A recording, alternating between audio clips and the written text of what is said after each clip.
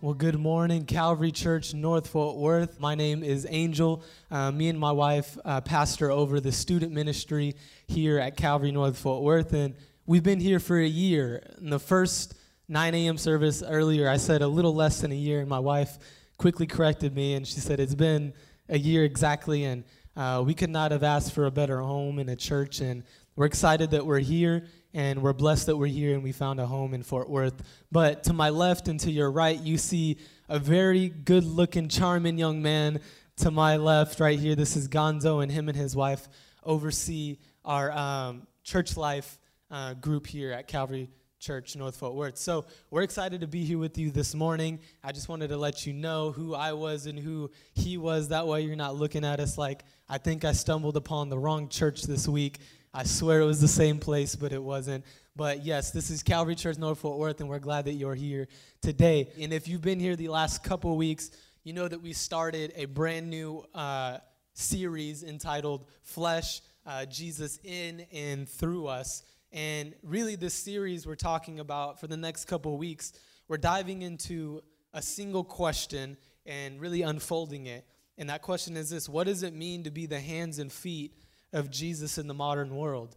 We're unpacking this question and we're talking about it for the next couple weeks. And just a quick recap, if you missed week one, we noted that the early Christians didn't have the luxuries that we have today. There was no electronic means of communication.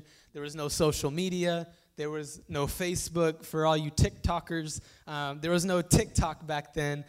There was no finely tuned market strategies. There was none of that.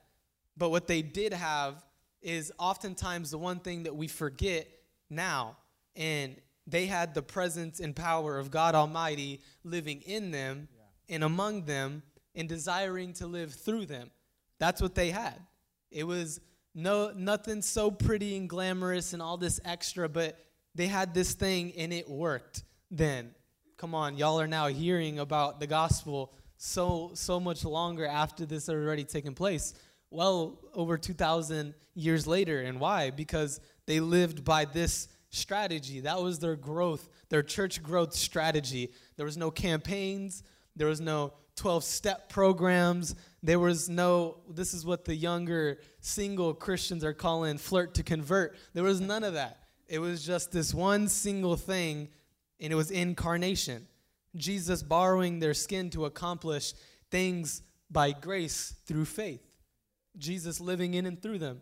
This is what they used. This was the mantra of it. This is what they stood for. And remember, Jesus had a promise that he would build his church. And then he invited them to participate with him as branches rooted firmly in a vine, bearing much fruit for the world to see. And on that day of Pentecost, the Spirit of Christ filled the believers and the church was born. We talked about this week one. And we said that the essence of what it means to be incarnational is in the way that we live. And it's this. Don't miss this. Trusting Jesus to use our unique blend of personality. That's what it's about. We all have unique personalities. And what it is trusting Jesus to use that unique blend of personality and passion and giftedness in order to manifest his presence in our world. That's what it was. So if you missed that week one message, you missed some heat in that week one because it got down with it. But this last week, week two, Jaron did a phononymous. What am I saying? It works. Yeah, we'll just go with it. He did a fantastic, how about that? A fantastic job last week. And he focused on the reputation of the church and the fact that our street cred, if you will, as Christians has really taken a beating in the Western world. You know, we said that we need to get back to the way of Jesus and the way that he approached things and the way that he lived his life. You know, we talked about reputation. We saw that Jesus lived his life with a positive reputation among common folks, around everyday people. He lived with a positive reputation. And I think, you know, what Jaron was talking about last week, it really emphasized the fact that through numerous, statistics and through numerous polls, you can look it up. And he did this illustration of, he just looked on Google and he filled in the blank, and the only words that he put is Christians are known for, and it filled in the blank, and it was all kinds of, really terrifying things to look at. It was filled with, hatred and judgment, and apparently Christians just hate yoga. That was one of the things that he put up there. It was kind of funny, but that was one of the things that he put on there. But Christians have been getting a bad rap. So we talked about this last week. We saw that Jesus lived his life with a positive reputation. So what does that mean for us? Jesus was he had a positive reputation between just people. He was normal. He acted normal with common folks. And we can follow his pattern by simply doing this, and it's exactly that. Just being normal, being people. The second thing was this one, redeeming our vocations as the mission field. We talked about this last week. Not, looking at your job as something that you just hate. And we all have those jobs that we go through, and we walk in with our cup of coffee, and we put on a good smile, and then your manager says something, and then it's off to the races. Whatever happens. That's the thing that we have, we were told last week. But redeeming those places as a purpose, there's a purpose in it. As long as you're there in that job, using it as a purpose. We talked about that last week. So redeeming our jobs as the mission field. There's this third one right here, picking the right fights. Not just any fights and not just every fight, but picking the right fight. We talked about this last week. I'm not going to Facebook and starting an argument every single week because somebody has different viewpoints with us. Picking the right fights. And this is something that we saw from Jesus. The last thing was this one. He talked about being a true friend of sinners. Being a true friend to everybody. We all sin. It's not something that's new. It's not something that is even something, that's like we don't talk about. Everybody messes up. Everybody has faults. Everybody has flaws. And viewing people, as friends, as fellowship, that we can embrace, not just somebody that we look at and say we can't be friends with them because of. We talked about this last week. So week 2 was very practical for us. We had a lot of things that we could implement in our life and just look at the way Jesus did it. We talked about, Jaron talked about last week, Jesus didn't even start his ministry, until he was 30. So think about that. Until he was of that age, he was just a normal person, living his life as a common folk, being friends to everybody, walking with people, guiding them. But he was a friend.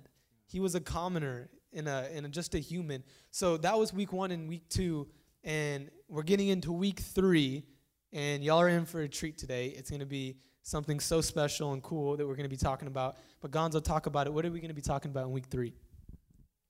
Well, I just love what you said, because coming from, religion like I did, and just, just the lifestyle of being outside of church, that the gospel, it changed my life.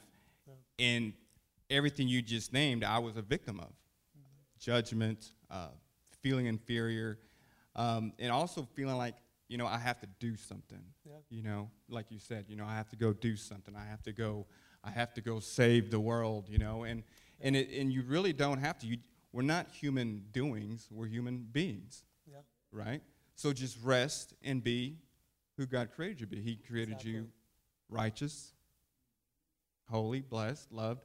And it's something that's also changed, like my marriage, because it's impossible for me to love my wife the way she deserves to be loved. But receiving the love that Christ has for me, his love for me flows through me and as me, and it filters down into my wife and my children, and actually everybody I interact with. So that's what the gospel does. It just teaches you your identity and how to receive that identity and that love that Christ has for you, instead of hearing anything that can lead you, like religion or people who are judgmental, that can lead you down the wrong road. So today, I'm excited to share about this next area of focus, because it's really where we start to gain impact in the world the way Jesus did.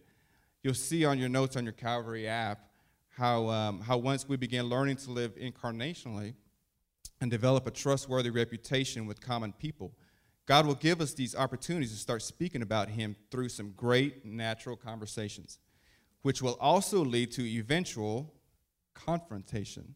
And that's what we'll be focused today. So if you're like me, I hate confrontations. I will avoid it. I'll take the blame. I'll walk away as long as everybody's happy and there's peace. That's the way. I don't like confrontation. There's some people in here who are like, no, that's not me. Yeah, so if you're like me, if you don't like confrontation, it's okay. That's not the confrontation I'm talking about. I'm simply talking about the pursuit of gently guiding people to the crossroads of their need to make a decision about Jesus. Throughout the ministry of Jesus and the apostles, they were all about bringing people to a place in their lives where they honestly admit their need for a Savior from their sin. The Bible speaks often about the need for a new life, for spiritual rebirth, for being what Jesus called born again. So here's the deal.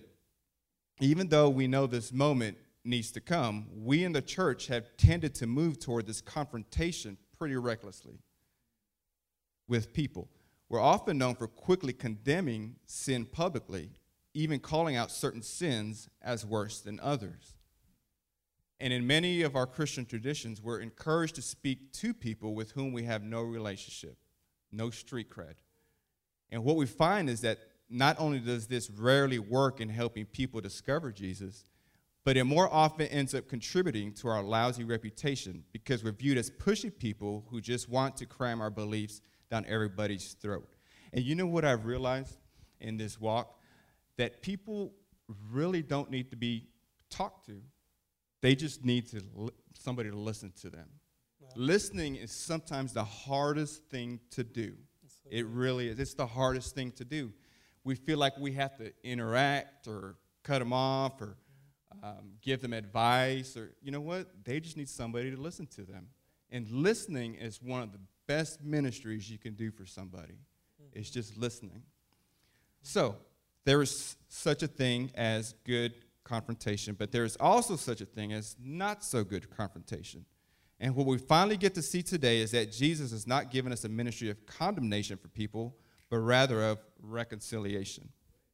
He wants us to learn to walk with people as he did, and in his timing, that positive kind of confrontation will happen as we converse with those we've earned the right to be heard with through our love. In fact, here's a question for you to think about. Do you actually live with the conviction that God loves people infinitely more than you ever will? You know, one of the hardest things that I've realized that I'm learning, and I'm still learning, is seeing people the way Christ sees them. Yeah. It's so easy to nitpick and, oh, man, they're doing that wrong. They're doing that wrong. Yeah, this guy's not wearing a shoe up there. A little iffy. Right. So, but, you know, when you learn to look at people and receive people and embrace people through the way Christ sees them, it changes not only their life, but your life as well. Yeah. Because you don't have to carry around that burden or trying to work up love. No. His love just flows through you. Yeah. It just flows through you. That's strong. So that's a comforting thought to consider. So God wants us to save people far more than we want them to see them saved. And that reality takes the pressure off of us and allows us to function more like gardeners instead of salespeople. Before we briefly look at John chapter 8, let me remind you of something the Apostle Paul, who was perhaps the greatest evangelist to ever live, wrote about helping people discover Christ and enter the God's family. Paul never used the analogy of closing a deal. When speaking of bringing people to Christ, he never used sales and marketing terms as an analogy of our mission in life. Instead, he used the terms of horticulture. For example, 1 Corinthians chapter 3, verse 6, he said, I planted the seed, Apollos watered it, but God is the one who makes it grow. Yeah. So now in John chapter 8, we're going to come upon a famous story. We briefly mentioned it last week. It's where the story of the woman who was caught in adultery. It's in John chapter 8, verses 2 through 11. All right, here we go. It reads, At dawn, Jesus appeared in the temple courts where all the people gathered around him, and he sat down to teach them. The teachers of the law and the Pharisees brought in a woman caught in adultery. They made her stand before the group and said to Jesus, "Teacher, this woman was caught in the act of adultery. In the law, Moses commanded us to stone such women. Now what do you say?" They were using this question as a trap in order to have a basis for accusing him. But Jesus bent down and started to write down on the ground with his finger. When they kept on questioning him, he straightened up and said to them, "Let any one of you who is without sin be the first to throw a stone at her." Again he stooped down and he wrote on the ground. At this, those who heard began to go away one at a time, the older ones first, until only Jesus was left. With the woman still standing there, Jesus straightened up and asked her, "Woman, where are they? Has no one condemned you?" "No one, sir," she said. "Then neither do I condemn you," Jesus declared. "Go now and leave your life of sin." So let me try to set the stage here for this story so we can apply its amazing power to our lives today. The Feast of Tabernacles has just ended in Jerusalem, and Jesus wakes up early the following day and goes into the temple courts where he begins to teach some worshipers who were lingering after the festival. And as we just read, in the midst of all this, the Pharisees and the law teachers dragged this woman in front of the crowd, and they tried to use her as a prop in order to trap Jesus. And I absolutely love what happens next. Instead of answering their insincere, audacious question without a word, Jesus bends down and starts writing in the dirt with his finger.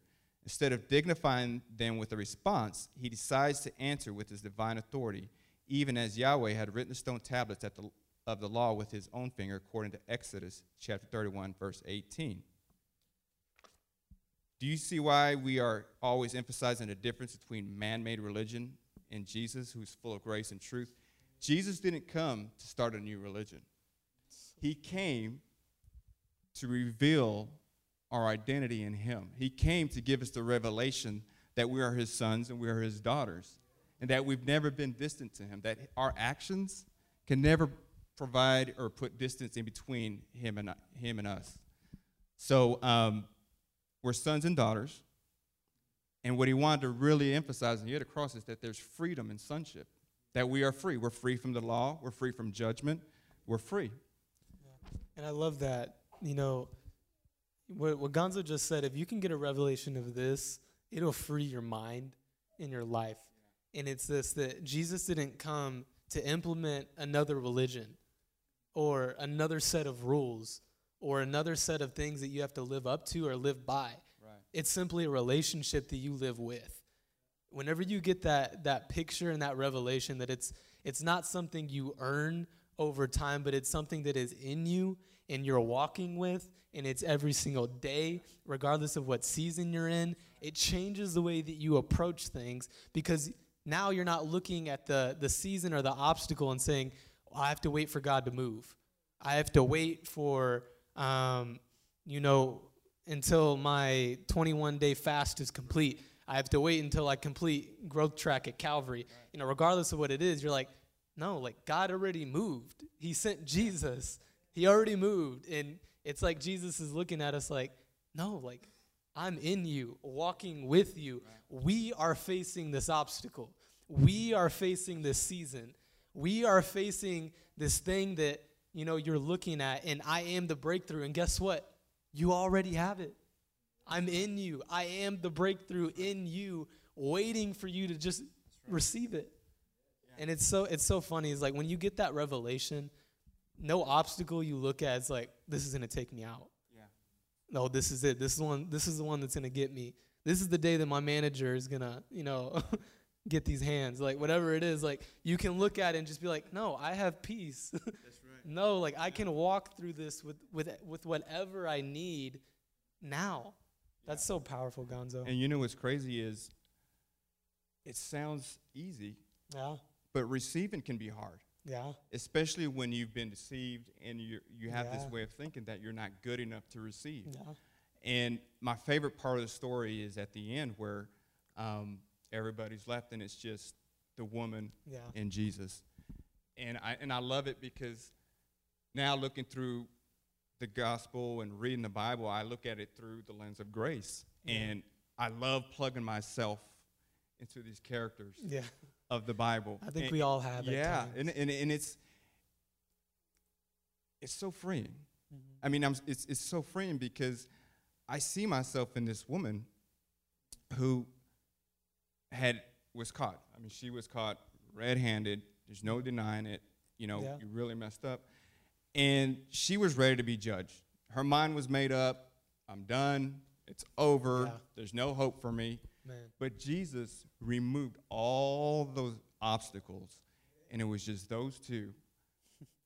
And he told her, you're not judged. Yeah. You're accepted. Yeah. You are accepted.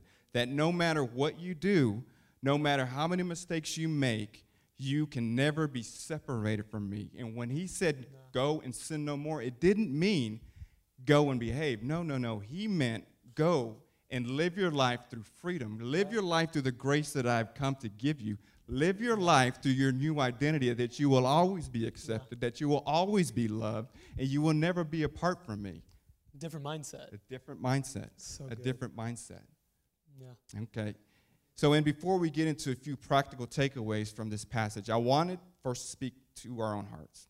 Because the truth is that absolutely none of us in this place are sitting here able to boast of being without sin of some kind in our lives. You and I have no idea what another person has been through.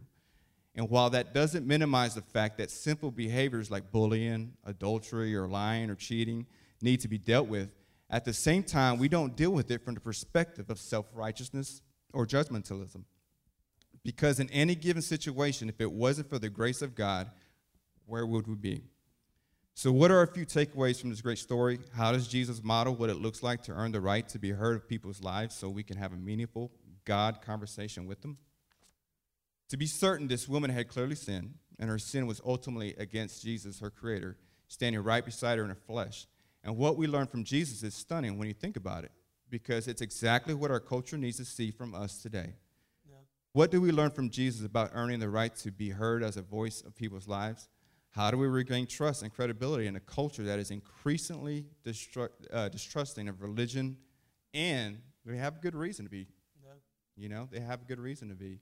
So, Pastor Angel, we're going to go over 3 points today. Yeah. So cover number 1. Yeah, and I think looking at that story, this is just a clear picture of just like how you can see Jesus handling a situation. And, one of the things that you can take away from this is the first thing that Jesus does, rather, is obvious. You see it, and it's he removed the condemnation. The people who were around him or surrounding the woman, right. He said, if any of you haven't sinned, throw the first stone. And they all dropped their stuff, and they left. And he removed them. The audacious accusers were sent packing by the holiest man that ever lived. And he was standing there in defense of this woman. And you see, by writing on the ground, by writing against them, whatever he wrote on the ground, Jesus was exposing the fact that sin is sin, period.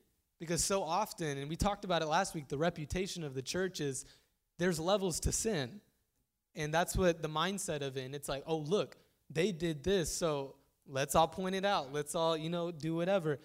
But Jesus is saying, no, there's not a level to this. It's just what it is. And if you have done it, then you can't throw your stone. Like, that's not how it works. But he's saying sin is sin, period. And that's it. And I just want us to think about the contrast between the way Jesus related to this woman and the way many of the present-day Christians relate to modern culture.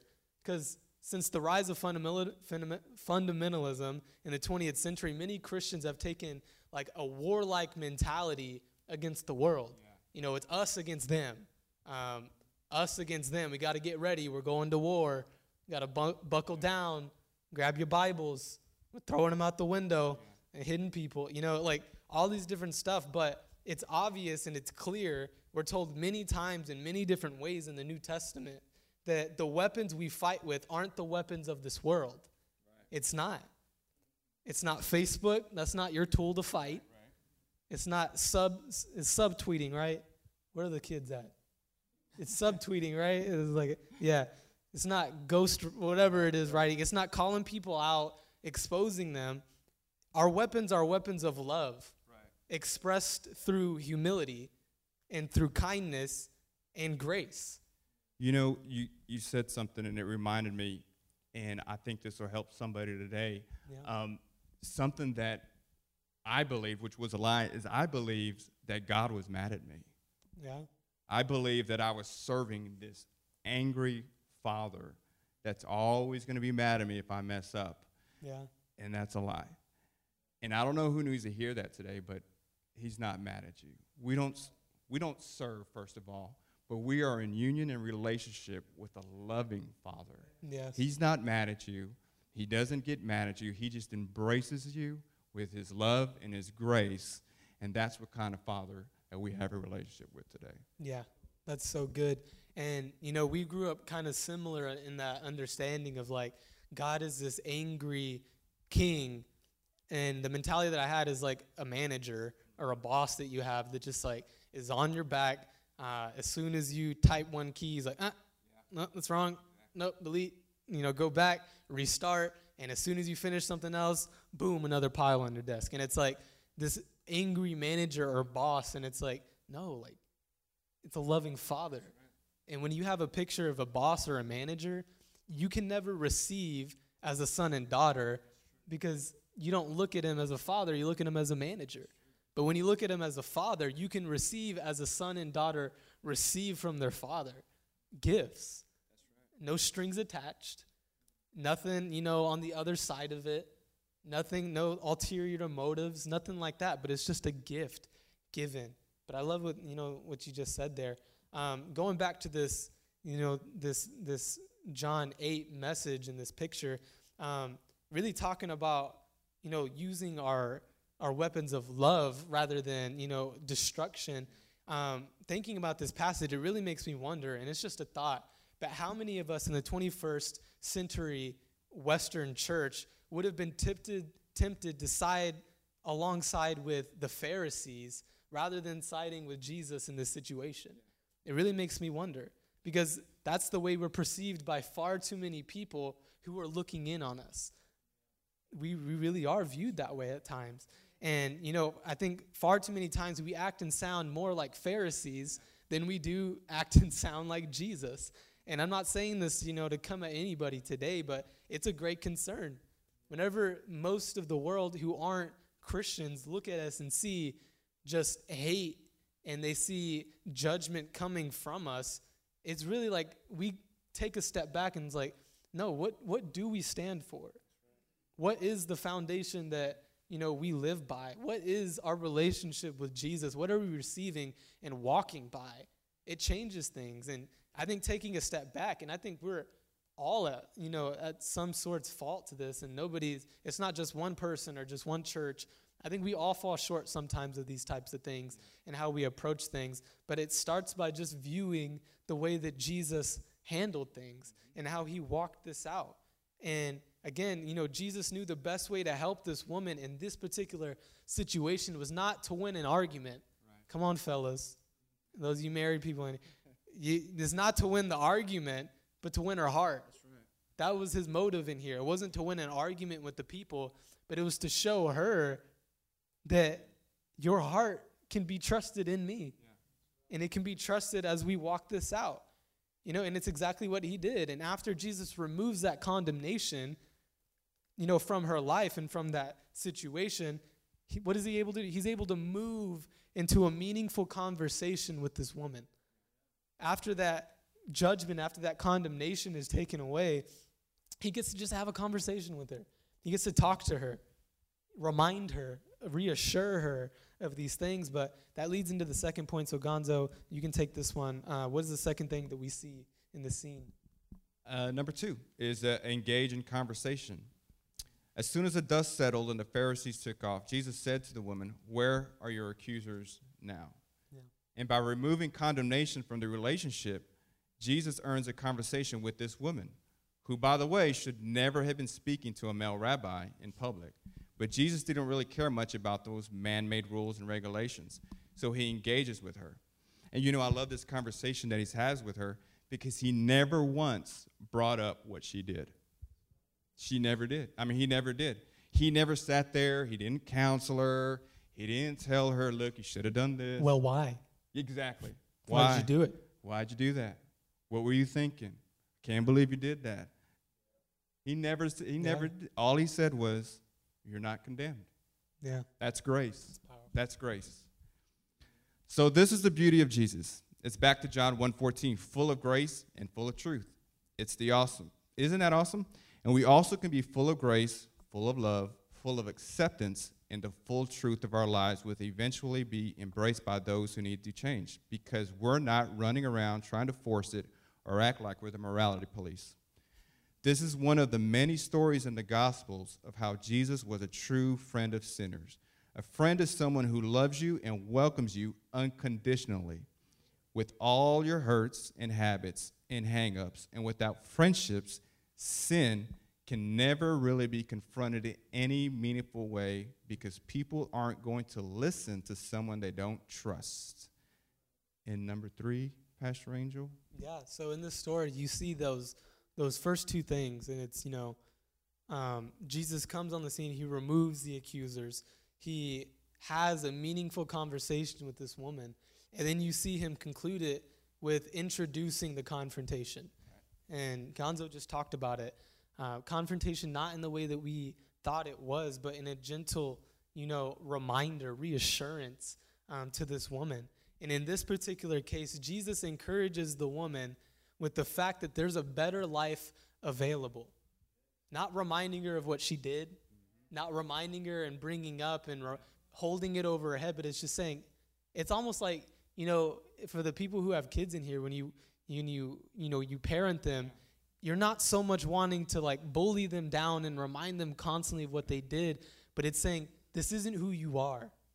This isn't who, you were raised to be. This isn't what you were supposed to do. It's not any of those things, but it's a gentle reminder and reassurance as who they are, as to who they are. And again, for the parents in here, it's not like when your kid messes up, you're like, oh, out the door, you're gone. Imagine telling a 5-year-old, looking them in the face, like, well, you spilled your markers again, and it got on the carpet. It's a little pain in my heart, actually, because my 5-year-old does that. Anyways, I'm sorry. I had flashbacks. But again, when these things, you're not going to look, a toddler or, a young middle schooler in the face and be like, oh, you didn't eat your crust on your sandwich. It's out the door for you, fend for yourself. No. And sometimes I feel like we get this picture of this angry father in our head, and he's just like there to bully us and put us down and remind us constantly of the bad things that we're doing. No. He's a good father, and he's a heavenly father. So how much more good would he be to us than an earthly father who handles their kids? So again, he reminds her of this better life available. His words about leaving her life of sin were far more than just a moral command of her just living right. There was an invitation into an entirely new scope of possibilities for her life and for her future. We can't judge her motives because we simply don't know them. Right. We don't. The story doesn't tell us, and I think, there's a reason why, is because it didn't matter. It didn't matter the motives. It didn't matter the details. It didn't matter what other things were going on in that particular situation. But what it does tell us is quite amazing. It shows us how Jesus handled it. It tells us some critical things about how Jesus ministered to those who felt condemned and judged by religious people. And I believe the essence of our mission as Christians, as people who have received the life of Christ, isn't to point out people's flaws, but get this, our essence is in our lives is to point to the answer, which is Jesus. Our essence in our mission is just to simply point to the person who has the answers. Right. And I don't know who this is for, but it's okay that you don't have every answer for somebody who's asking. It's okay for you to not answer every single time, somebody asks you, what do I do? It's okay for you to not answer every single time you see somebody's Facebook post or Instagram post or something along those lines that doesn't agree with what you believe. Yeah, this is the best advice that you can give. I don't know the answers, but I know the answer, and it's Jesus. Right. That's good. If you need an answer, he'll walk you through it. It's the Holy Spirit that guides them and you through this. And the essence of our mission is to point people to Jesus. It's not our job to fix. It's not our job to save. It's not our job to, tear down and try to build back up. I used it earlier, but the flirt to convert, that's a real thing, people. People do that. But it's not our job to convert or save people. It's our job to just talk about Jesus.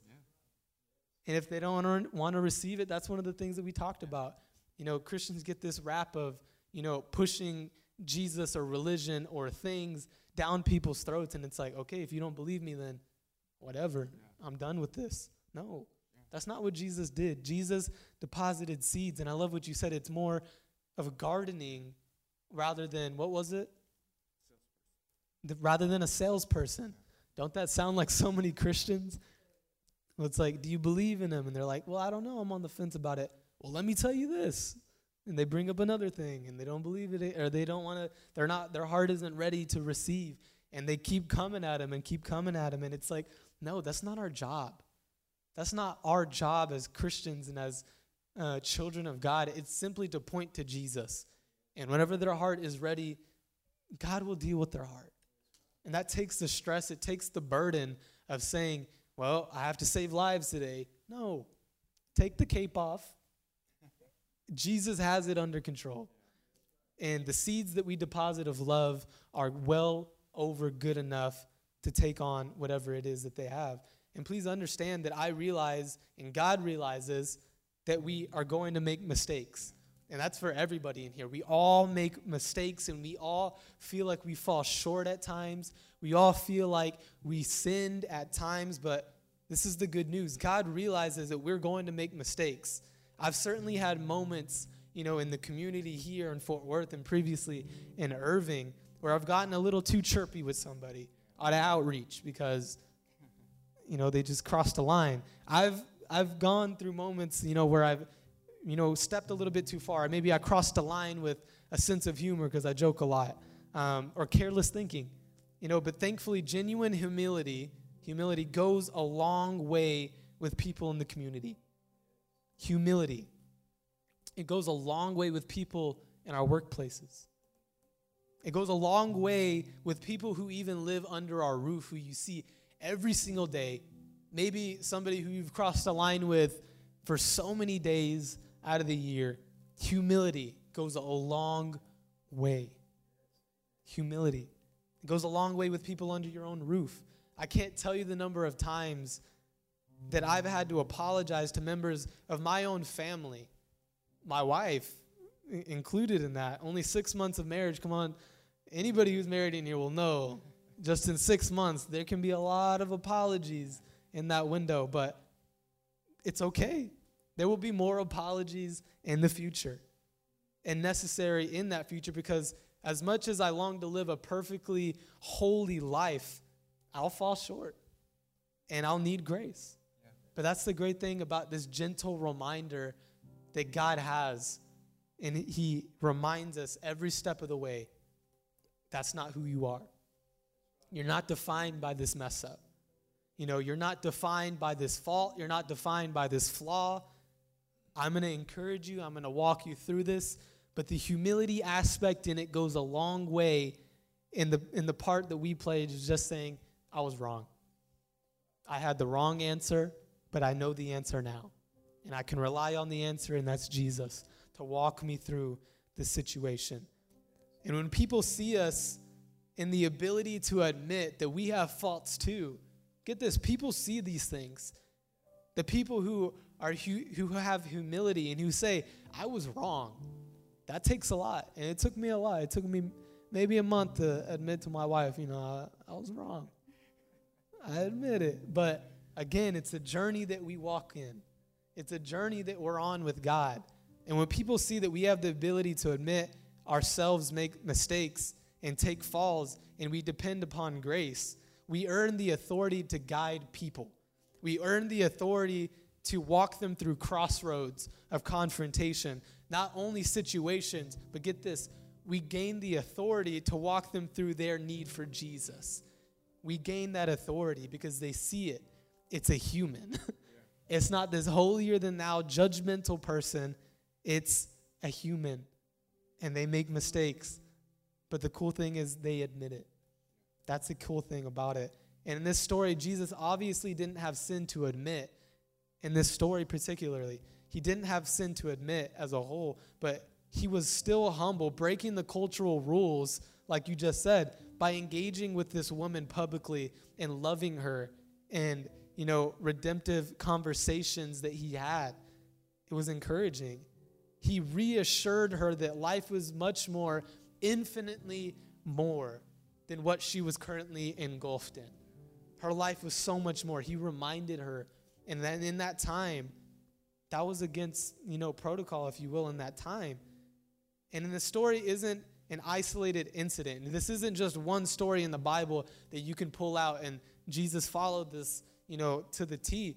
But there's multiple stories and places in the Gospels that you can follow, or where Jesus followed this pattern of removing condemnation and engaging in conversation. And after earning the right to be heard, he introduces the confrontation. You can see it all throughout Scripture in the New Testament. Introducing people to the option of a new life, a new destiny, a new freedom, a new identity based on a relationship. Not a new religion, not a new set of rules, but a relationship with God through him. And if you're in this place and you felt wounded, I know that whenever I came into the gospel, I did. I felt wounded by people who were Christians, who were in the church, who were leaders, who were over me in that time. And I felt wounded whenever I came into this thing. Because Christians, don't always do everything right. And that's okay. I was able to heal from this because I realized through the gospel that everybody is just people. Everybody is human. Everybody makes mistakes, and everybody doesn't always give the right answers. I was able to heal from this. We have perfect spirits, but imperfect minds. And our minds are constantly being renewed and being transformed daily to these facts that Jesus has instilled in us. And I speak on behalf of the church, the capital C church, today. We don't mean to come across hatefully, and I don't believe that that's the motive in it, but it's just, their mindsets that they have of how they think that they're supposed to come across. But I'm speaking for them in this moment, and hear the voice in my voice. This is Jesus. We don't mean to come across hatefully or disrespectfully or thoughtlessly. And my prayer is that you won't project it onto Jesus. It's not Jesus. It's not Jesus' perception of you. It's not Jesus' way of thinking towards you. It's simply the imperfect children of Jesus and his followers. And this is because every single person that Jesus uses as a follower is imperfect, is human. And he's willing to accept all of it and all of us. And the truth is, we're all in this together. The Bible says we're all born into this world in desperate need of being rescued from our self-destruction. And Jesus is the means of that rescue. He was sent into the world to rescue. In John 3:17, it says this, "For God did not send his Son into the world to condemn the world." That was never his motive. It was never his mission. His mission was to never condemn us, but watch this, but to save the world through him. Not to condemn the world, but to save the world, to give hope, to give a reminder. God has made a gift available, and his name is Jesus. But he won't force you to receive it because, again, he's a good father. A good father won't force you to take an action on it. He gives you a gift, and he says, this gift is for you. Whenever you want to open it and receive whatever in the gift, you can open it. But get this, you won't get the goodies of the gift until you receive it. The gift is there. He's given us the gift. You have the gift of Jesus. And whenever you're ready to receive it, you can. And it's almost like he's saying this, if you want it, there's nothing you can do to earn it. There's nothing you can do to give the gift because it's already given. The gift was given. You can't earn it. You simply must receive it by faith. That's the only action we have. We receive it. And I wonder whether there's someone within the sound of my voice today who would receive the gift of Christ. And at Calvary, I want to make it plain and simple. We are not a company of gathering Pharisees who are ready to point out your flaws whenever you mess up. We are a group of people who will encourage you in the truth, and that is that you are loved, you are accepted, you are on a journey, and God is going to walk you through it, and we are here to enforce it, and we are here to uplift you. We aren't here to put you down, but rather lift you back up into your called identity. That is what Calvary stands for. Religion puts us in the middle. That's what it did. It put you in the presence, in the middle, in the center of the attention, and it said perform, earn it, live up to it. But Jesus, what Jesus did, and you can see it in this picture, is he took the attention off of the woman and he put it onto him. And just a thought, I don't think it was a coincidence that Scripture didn't document exactly what Jesus wrote on the ground. He didn't document it. They didn't document it. And I think it's for a reason, because it wasn't about what he wrote. It's about what he was doing. It wasn't about what he wrote in the ground. It wasn't a message. It was a picture for us to look at and see that Jesus wants to take the attention and he wants to take the fault and the picture of a mess up off of us and put it onto him. He took the attention off the woman's mistake because they were all in attention and looking at her, ready to throw a stone, and he took the attention off and he wrote in the ground. And immediately he said those words, if you are without blame, then throw a stone. But if you aren't, then drop it. And what a picture of the gospel. Because Jesus took the attention off of us and off of our mistakes and off of our sin. And he said, I'm going to put the attention back on me. And I will take the full blame. I will take the full burden. Hello, cross. I will take, whatever it is and deal with sin once and for all. On the cross, he said it's finished, not partially finished or to be continued or to be finished. He said it's finished. Jesus took the attention off of us and put it onto him. And what does that do for us? You're probably asking, how does that benefit me? It's because you no longer have to look for people's mistakes and say that defines them. Or you no longer have to look at yourself and see in the mirror your mistakes or your faults or anything that you've done wrong in your life. You can look in the mirror and just see Jesus, because his Spirit is living in and through us. We don't look and see mistakes. We can look and see perfection, because Jesus accomplished it once and for all. And church, whether you've been hurt by condemnation or you've been the one condemning, today, focus on his finished work. Regardless of what place you're in, regardless if you had a place in what I just said, focus on his finished work today that he completed on our behalf. The work is done. The work is done, and he fulfilled it, and we no longer have to look at the faults. We can look at a perfect picture of grace, and it's Jesus. So church, if you will, I'd just like to pray and speak a blessing over you today as we conclude. So Jesus, thank you for this worship experience. Thank you for this time that we just get to gather together and be reminded that you have finished the work on our behalf. That we no longer have to live with this mentality of pointing out faults in other people or pointing out flaws in ourselves. We can see Jesus and only Jesus and move on to the next stage in life. In the name of Jesus, amen.